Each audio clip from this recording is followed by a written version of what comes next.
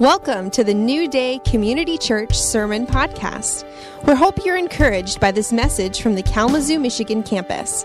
For more info on the church, visit newdaycommunity.org.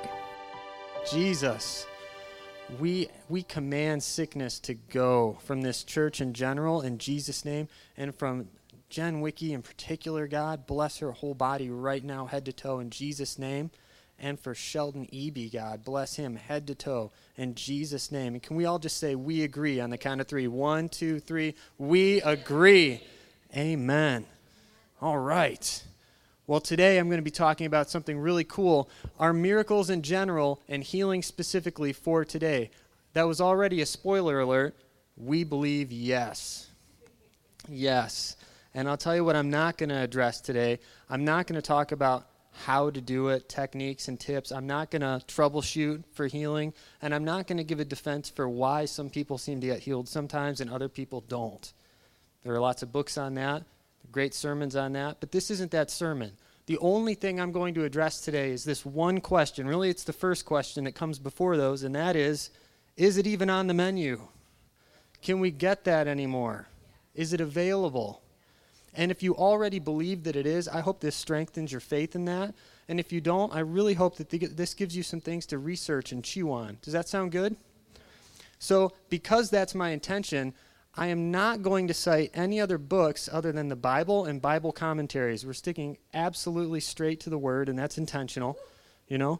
And we're going to make a case for this. Shall we begin? Lots of Bible. Let's start. 1, Jesus is out. Not going to talk about Jesus' miracles because we'd say, well, that's Jesus. Fair? And I'm not going to talk about the 12 disciples because we would say, yeah, well, that was the 12 disciples. Fair? Okay. But I am going to talk about Paul. So let me read some miracles from Paul. The first one I want to talk about is in Acts 13, and you can read this in verse 6 through 12. Paul is witnessing to some pretty important people, a proconsul, and he's being opposed, actively opposed, by a sorcerer named Elymas. All right? And everybody's respecting this guy. They know that he's something, this Elymas guy, so they're not listening to Paul. Paul has enough and says this: "You are a child of the devil." Ouch. "And an enemy of everything that is right." This is in front of everybody. "You are full of all kinds of deceit and trickery. Will you never stop perverting the right ways of the Lord? Now the hand of the Lord is against you. You are going to be blind for a time, not even able to see the light of the sun." And immediately, mist and darkness came over this Elymas guy, and he groped about, seeking someone to lead him by the hand. Super powerful sorcerer, reduced to being like a beggar by the hand of God. Guess what happens? Verse 12, when the proconsul saw what had happened, they believed, or he believed, for he was amazed at the teaching about the Lord. All right, I classify this as an attack miracle. I don't know if that's a thing. Did I just come up with a term? You know, the guy was only blinded for a time. You know, don't think that it's hopeless for this Elymas guy. I'm pretty sure that he got ministered to later. But this is Paul working a pretty amazing miracle. Can we agree? I include that because I'm going to come around to the purpose that miracle serves a little later. So that's first. Second, Paul is in Lystra, this little place, and he's preaching about things he preached about, and he sees this guy who's lame. And this guy in Acts 14, 8 through 11, has been lame his whole life. He's never walked. And it says that Paul looks at him, and he sees that the guy has faith to be healed. So Paul doesn't even bother going over him to lay on hands or anything. He just yells at him. And he says, "Hey, you, get up." Verse 10, "Stand up on your feet." And at that, the man jumped up and began to walk. Well, you're from a little town, you know this dude, and all of a sudden he jumps up and starts walking. You know, I'm paying attention to you now, man, right? Okay. And then the crowd says, "Surely the gods have come down to us." So they were a little confused, but what a miracle. Person lame from birth. But I sense that a little bit of an issue may be arising in our hearts, and I'll lance that boil in a second. But first, Acts 19, 11 to 12. Great image, Anthony, great. That's Sunday morning appropriate. All right. Woo! Yay. Acts 19, 11 to 12. Check this out, kind of a summary of Paul's miraculous ministry. It says that God did extraordinary miracles through Paul. as if miracles weren't normal enough. Well, what would qualify as an extraordinary miracle? Well, here we go. Verse 12 of chapter 19, even handkerchiefs and aprons that had touched him were taken to the sick, and their illnesses were cured, and evil spirits left them. So you bring Paul's bandana to somebody, and demons run away. Even by biblical standards, this gets an extraordinary. This is an extraordinary miracle, right? But in the back of some of our minds, we might be hearing this, and we might be thinking, yes, but that is Paul. Anthony, you're cheating. Because while he's not Jesus, and he's not one of the 12, we know he's an apostle. And certainly, they were special, right? One-time, non-repeatable, special dudes. So I'm not sure, Anthony, that that's setting a precedent for healing and miracles today. Fair. Let's continue. Acts 6:8. We have a little bit of an issue. They need to hire some waiters, some people to manage some funds, and they pick this guy named Stephen. This is the intro he's given. Acts 6:8. Stephen, a man full of God's grace and power, performed great wonders and signs among the people. We need to stop and think about this here. Stephen is not one of the 12, right? And yet he's doing great wonders and signs among the people. That's pretty interesting. And if you wanted to think, yeah, but he served under the apostles, and the 12 were still right there, he's special too. Hold that argument in your mind if that doesn't seem quite right to you, if that doesn't seem like a good enough precedent. And let's move on. Acts 9:17-18. Paul's been knocked off his horse. He's blind. God sends him a vision. This guy named Ananias is going to come, Paul. Don't worry about it. He's going to restore your sight. Then God goes to Ananias and says, hey, buddy, I've already obligated you. He's had a vision of you coming. You better go. Ananias says, oh, all right. And he goes to Paul, and this is what he says. Ananias went to the house and entered it, and placing his hands on Saul, he said, Brother Saul, the Lord Jesus, who appeared to you on the road as you were coming here, has sent me to you, so that you may see again, as in to heal your blindness, and so that you might be filled with the Holy Spirit. And immediately, something like scales fell from Saul's eyes. He could see again, he got up, and was baptized. Now, this isn't someone that was handpicked by the disciples, right? This is seemingly some random faithful guy who had faith in Jesus that God just picked. And he heals someone of blindness. And granted, you might be thinking, yes, but the guy he healed, again, is Paul. Paul's coming into play here an awful lot. And certainly, Paul was special. One-time, non-repeatable, special guy. So, Anthony, I'm still not convinced. Hold that thought. Let's move on. After Paul healed the lame guy in that little town, and they thought he was a god, some trouble ensued, and they end up stoning him a little later. Horrible situation. So they stone him in the city and drag him out of the city thinking he's dead. And then it says this in Acts 14:19-20. But after the disciples had gathered around him, not moving, dead body, he got up and went back into the city. Okay? Stoned in the city, dragged out, disciples gather around, pops up, goes back in. A, that's the kind of guy we're dealing with. And B, I think it's fair to say that's a miracle. And if you think there's no real proof here that they prayed for him to be resurrected, I'm just not sure that's a miracle, I would direct you to F.F. Bruce in the New International Commentary on the New Testament, who says of this passage, Luke's description of Paul suddenly standing up and going back into the city has the flavor of miracle about it. I agree, Mr. Bruce. So let's move on to another, because that still features Paul, doesn't it? This is probably the biggest one in this section. Galatians 3, verses 2-5. Quick backstory, if I may. The Galatian church was in trouble. Even to the Corinthian church that we often laugh about, and we say, what a train wreck, how messed up they are. They didn't get quite the attitude and polemic from Paul that the Galatians did. Because the Galatians were about to decide, seemingly as a group, they were so influenced by these outside influences that, the cross isn't quite enough to make us the people of God. Jesus' sacrifice isn't quite enough to make sure that we're in. We need that and everything that Judaism entails. And Paul is firing on all cylinders to stop this in its tracks. And he gets heated, and he is arguing every way he can to convince them, no, it's Jesus plus nothing that makes you one of the people of God. And this is one of his arguments, and it's interesting what he appeals to. Listen to this. Galatians 3:2-5. Paul says, I'd like you to tell me just one thing. Did you receive the Spirit by the works of the law or by believing what you heard? Are you so foolish? After beginning by means of the Spirit, are you now trying to finish by means of the flesh or the law? Have you experienced so much in vain, if it really was in vain? So again I ask, does God give you his Spirit and work miracles among you by the law or by believing what you heard? Huge. And people will want to argue all kinds of weird ways to say that this doesn't say what it says. Certainly, it can't be a church with doctrinal issues that has an ongoing miraculous life in the Spirit, right? Well, yeah, it can. I have a commentary by a guy named Thomas Schreiner, and he is a Baptist professor at Southern Baptist Theological Seminary. Praise the Lord, amen.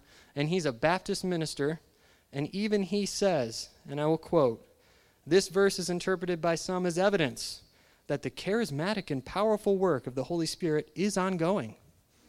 Well, thank you, Professor Schreiner. And then he actually cites 3 other commentators that agree with that, and only one that has a contrary opinion. Is it safe to say even he has a 3-to-1 bias, that this is saying exactly what it says it's saying? There's miracles in the Galatian church. And for an even stronger support of that, Richard Longenecker in the Word Biblical Commentary says that Paul is bringing to mind the Galatians' initial encounter with the Spirit, their ongoing experience of the Spirit, which includes miracles, and it is absolutely referring to miracles done in the Galatian church, not among them as in the Gentiles at large, but that church. And quoting another scholar, he finishes his section by saying, any interpretation that would try to say this is Paul referring to his own works among the church would be quite unnatural, that there's no reason to restrict miracles to Paul since the Holy Spirit is not restricted to Paul, and that it would cause Paul's argument to lose its natural force. Paul is saying, you want the law, huh? Where did you get the Spirit? Oh yeah, it was Jesus. Where'd you get all those cool experiences? Oh yeah, it was from Jesus. And how about the miracles that are still going on? Yeah, that's Jesus too. That's the argument. A church with doctrinal issues still experiencing the miraculous presence of God in the absence of any type of apostolic leadership. Paul's writing a letter because he's not there. Come on. Amen? So yes, there is biblical precedent for non-Jesus, non-apostles, non-Jesus, not Jesus, and non-apostles working miracles in the New Testament, specifically healing.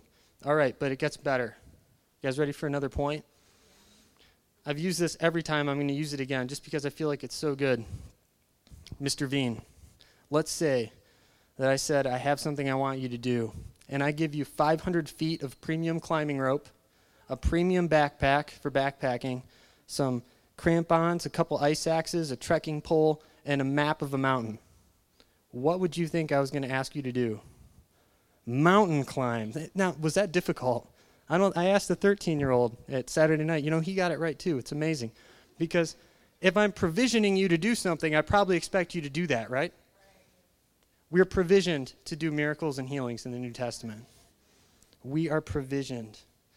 1 Corinthians 12, 7-11, and verse 28, just for fun. Now to each one, the manifestation of the Spirit is given for the common good. To one there is given through the Spirit a message of wisdom, to another knowledge, to another faith, to another gifts of healing, to another miraculous powers, to another prophecy, to another distinguishing of spirits, to another speaking in tongues, and to another interpretation of tongues. And all these are the work of one and the same Spirit. And he distributes them to each one just as he determines. And here's 28. God has placed in the church, first of all, apostles, second, prophets, third, teachers, and then miracles, gifts of healing, helping, guidance, and different kinds of tongues. So here's my question. Why would we go through seemingly randomly with our markers of theology and cross off certain gifts and certain provisions and say, well, we'll take helps and we'll take wisdom, but we're going to get rid of tongues, we're going to get rid of miracles, and we're certainly going to get rid of healing? Why? It makes no sense. There's not an expiration date on any one of these, and God doesn't provision us to do things that he doesn't expect us to do. How does God refer to people, Jesus specifically in the Gospels, who receive a gift and then bury it and don't use it? Not well. In fact, in Luke, that story is downright creepy in its ending. I advise you to look at it. God gives us gifts to use, and we are provisioned for healing and miracles. Amen, Anthony. Amen, guys. I agree. But wait, there's more. Not only is there precedent for it, not only are you provisioned for it, but did you know that you're actually instructed both to do it, and here's an unusual thing, you're instructed to expect it. We are expected to do and expect miracles. That seems like quite a reaching claim, Pastor Anthony. Well, let's look at the Bible. We haven't gone anywhere else this whole time. In Luke 10, Luke records a story of Jesus sending out 72 people, and this actually mirrors another sending that you can find in Matthew 10. But in Matthew 10, I didn't use that because he sends out the 12. And according to my own rules, I'm not going to talk about what the 12 did. So Jesus tells the 12, go do special one-time non-repeatable things because you guys are special dudes, according to some people's thinking, and they go and do that. But here in Luke 10, Jesus says to 72, you know, my math isn't so good, I'm a pastor for a reason, but is it safe to say that at least 60 of those guys weren't the 12? Okay. Jesus says, heal the sick who are there and tell them, the kingdom of God has come near to you. The 72 return in verse 17 and say, Lord, even the demons submit to us in your name. 72 people go out, heal people, proclaim the kingdom. They come back. Not only do we heal people, demons left. Non-disciples instructed to go out. And you might say, Anthony, cheating again. They were instructed by Jesus, making this a special one-time non-repeatable circumstance that doesn't set a precedent for today. But wait, there's more. We might be able to argue that if it wasn't for our good buddy in the back of our Bibles, James. And James, in like 4 or 5 verses, completely dismantles the arguments that I've been giving voice to. Let's read what he says. 14 of verse 5 of chapter 5. Is anyone among you sick? Let them call the elders of the church to pray over them and anoint them with oil in the name of the Lord. And the prayer offered in faith will make the sick person well, and the Lord will raise them up. We're going to do that after service because we believe this. And if you just heard that and hope and faith rose up in your heart, I'm going to tell you ahead of time, come up for prayer. All right? But I get ahead of myself. Verse 16. I'm sorry. If they have sinned, this is verse 15, they will be forgiven. Therefore confess your sins to each other and pray for each other so that you may be healed. The prayer of the righteous person is powerful and effective. And he's about to say something right here that is so big we need to get it. I'm going to hammer on it. He mentions Elijah. Why would he bring up Elijah? Verse 17.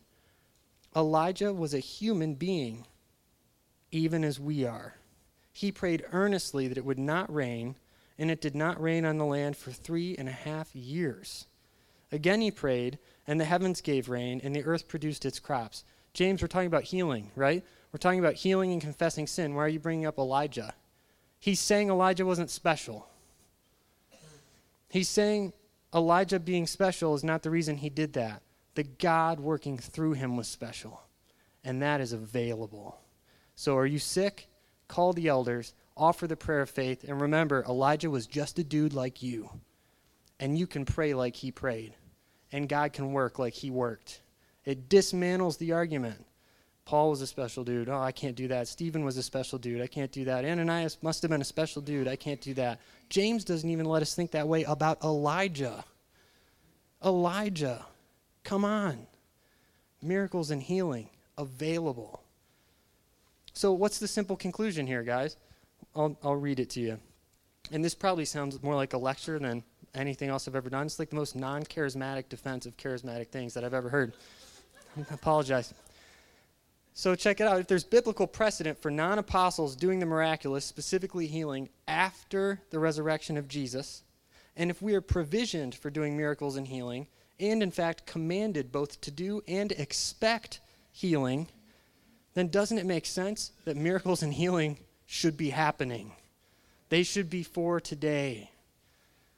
It makes sense.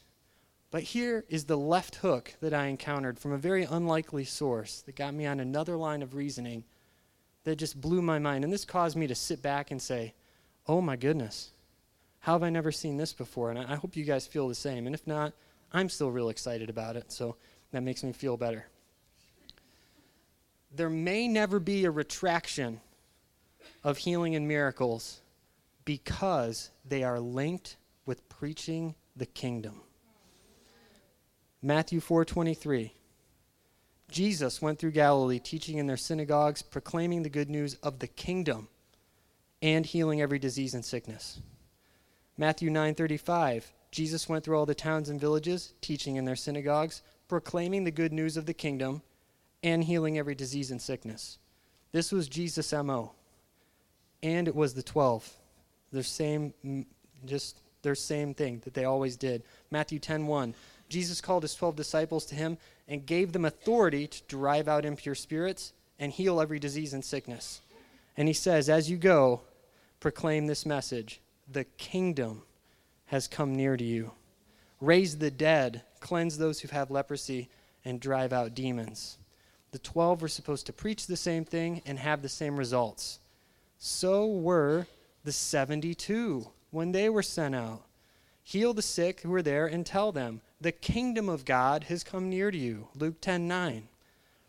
Paul taught the same thing. He talks to the Ephesian leaders, I believe, in Acts 20:25, and he says this. He's going to prison, and he knows it. And he says, now I know that none of you, among whom I have gone about preaching the kingdom, will ever see me again. So we need to think of all those miracles Paul was doing as an adjunct of preaching the kingdom. And his ministry is summed up like this in Acts 28:31, that Paul proclaimed the kingdom of God and taught about the Lord Jesus Christ with all boldness and without hindrance. Kingdom miracles, kingdom miracles, kingdom miracles, right down to us. Matthew 24:14. This gospel of the kingdom, Matthew 24:14, the gospel of the kingdom will be preached in the whole world as a testimony to all nations, and then the end will come. Who is supposed to do that? Us. Come on, right? Craig Blomberg, I love that guy. He wrote a book called Jesus in the Gospels, and he was talking about how the different gospel writers portray Jesus' miracles. And he says that Luke, who also wrote Acts, portrays miracles as conquering Satan's power and domain. Isn't that what we saw Paul doing with the very first one? The guy's opposing the gospel, and he says, the hand of the Lord is against you. Be blind, dude. And he whoops the devil right there in front of the proconsul, and he believes. Does the devil still have power that he needs to lose on the earth right now? Does he still have some authority that needs to be taken away from him? Is there still room for the kingdom to advance? Has the Great Commission been rescinded? Is it too bold to say, I think it makes sense that miracles and healing should be expected to continue so long as the Great Commission is in effect? If the devil has power he needs to lose, and if the kingdom has space that it needs to advance into, we need to have miracles and healing. They were never taken off the menu. Not only are they available, we need to expect them, and we need to do them. And you know, it's an interesting thing that maybe not everybody has the gift of healing, but some people do. And I think that if you want that, it's available. And I'll tell you, some of the people that have the gift of healing are going to be right over here. And I know that because they've prayed for me and I got healed. I've given this testimony several times. I'm going to give it again. Is Diane Stevens here at all? Dang it, she wasn't here first service either. I injured my back. I've had mistracking knees, grinding cartilage twice. I was in physical therapy. I've broken a few toes. I've really kind of injured myself a lot. I had hernia surgery one time. It was awful. I had a neck issue I had to get fixed. I hurt my back in the gym, and for 3 days I was in such excruciating pain that I couldn't sleep right. I couldn't turn in the car. It was awful, and it was the first injury I thought, Anthony, this one's forever. This is the one you're going to talk about. Like, I remember when I was 34 and I hurt my back. Holy Spirit breaks out randomly on a Sunday morning. They call for healing. I'm like, I need that. Go over here. Diane Stevens is praying for my back. She's just got her hands on it. She's not pushing, grinding, stretching, nothing. And we hear and feel it pop back into place so violently that we both went, whoa. Did you feel that? And I was like, oh my gosh. And then my reaction, it's so funny. I have to include this too. I'm like, well, don't stop praying. I want more stuff. And I was like, I hurt myself in the gym trying to squat too much weight. Pray my squat gets higher. I was like, that's the only thing I could think to pray. You know, I was praying with Sue Brower, actually. She was doing all the praying. I'm not going to lie. At a Jesus Loves Kalamazoo event a couple years ago, and she's going to be up here too. And a lady's knee got healed so dramatically. I was a little embarrassed, I admit it. I'm sorry, because she was doing the whole how's the pain now thing, pray more, how's the thing now thing, pray more. And eventually it was like, it's gone. It's gone. And she's like, oh, yay, praise the Lord. Do you remember this, Sue? I'm like, yeah, she remembers this.